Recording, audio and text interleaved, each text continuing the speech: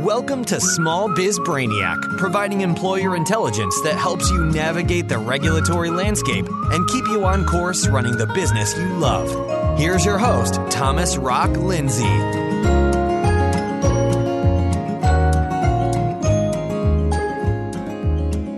Welcome to Episode 8, Payroll Tax Payment and Reporting. This is your source for employer intelligence. We do it in 7 minutes every Tuesday and Thursday.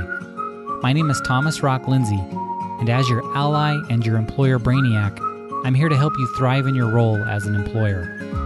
Today we're going to learn about how and when to pay and report your federal payroll taxes. We're going to rock these topics today on Small Biz Brainiac. This is the 4th episode in a 6-part series on federal payroll taxes, so if this is the first episode you're listening to in the series, I suggest you go back to episode 5 and listen to 5, 6, and 7, and then this one, episode 8.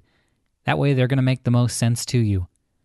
In the last episode, we learned about federal tax rates, and again, today we're going to talk about payment and reporting.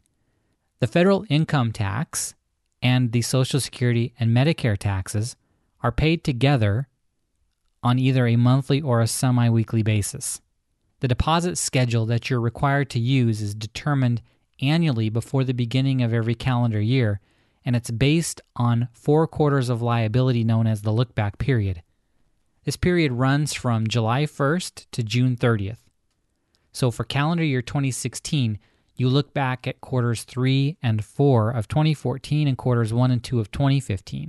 And if during that look-back period, your tax liability was $50,000 or less, then you're a monthly depositor.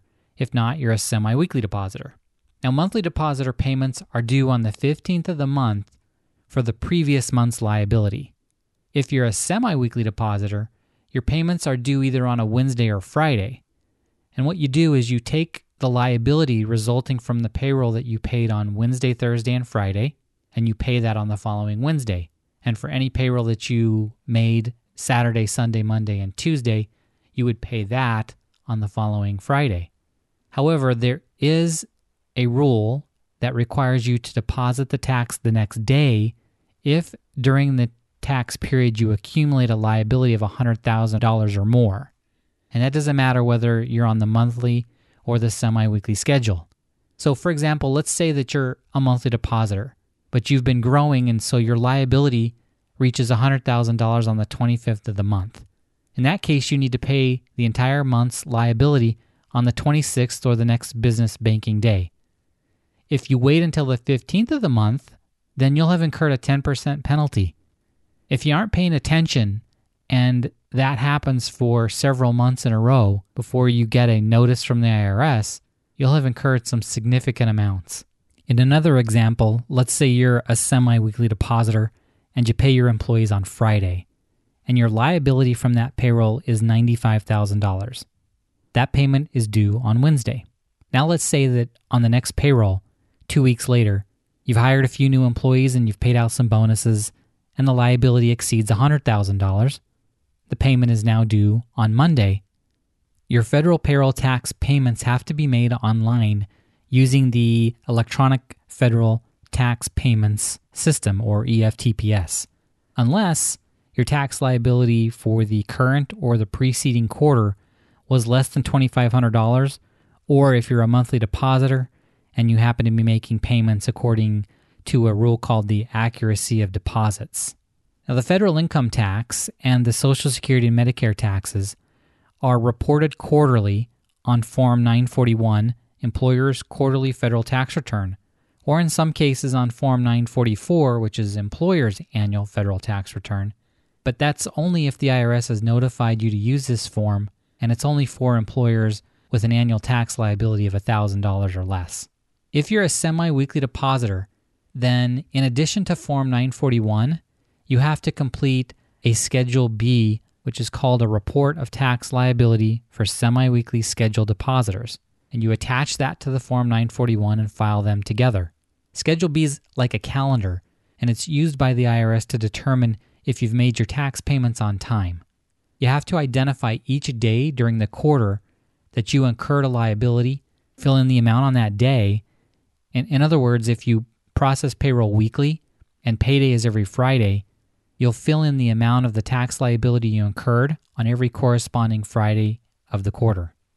Remember, the tax liability is incurred on the day you pay the wages to your employees.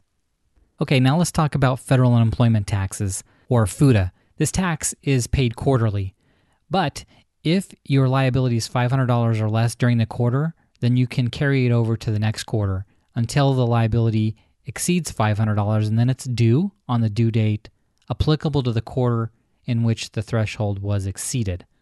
Otherwise, if you don't exceed $500 before the end of the year, then you can pay the liability on the due date of the return.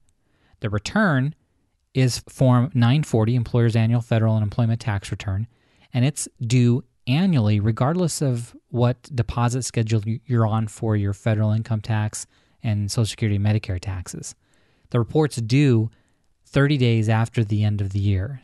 When you consider how much time it takes to account for, pay, prepare, and file, especially if you include state and local payroll taxes, and especially for small multi-state employers, the burden just becomes absurd. A simplified tax system that removes the employer from the equation would free up considerable resources that could be reallocated to other wealth-generating activities. I mean, just imagine what could be accomplished, what could be done with the time and the money that's saved by overhauling the tax system. The Tax Foundation says that Americans spend over 3.24 billion hours a year filing, preparing tax returns. Again, according to the Tax Foundation, when you consider individual, business, and employment taxes, the cost is $37 billion annually. That's insane. We would all be better off. Even me, someone who makes their living because of government taxes and regulations, which I would gladly give up and do something else. If we could eliminate that nonsense, we would all be much, much better off.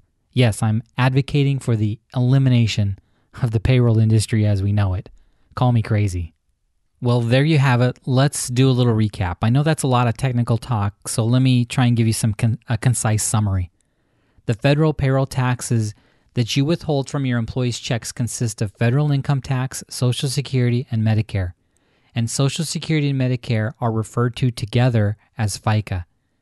These federal payroll taxes have to be paid monthly on the 15th of the month for the previous month's liability, or on Wednesday or Friday after your company's payday, depending on the deposit schedule that you are on. Now, if your unpaid tax liability reaches or exceeds $100,000 during the liability period, then the payment is due the next business banking day. These payroll taxes are reported quarterly on Form 941, and that's due on the last day of the month following the end of each quarter. The federal unemployment tax is also due quarterly, and it's paid by the last day of the month following the end of the quarter, but it's only reported annually on Form 940. Now, in the last two parts of this series, we'll cover what you should do if you can't pay and what are the types of penalties that you can incur. Now, please check out the website for show notes and links. And remember, if you have any questions about an employer-related issue, go to smallbizbrainiac.com to email me, and I'll get back to you in 12 hours or less. Well, that's a wrap. Thanks for listening, and have a great day. Thanks for listening to Small Biz Brainiac. To get your questions answered by Thomas directly, visit smallbizbrainiac.com. And for more employer intelligence, be sure to join us again here on Small Biz Brainiac.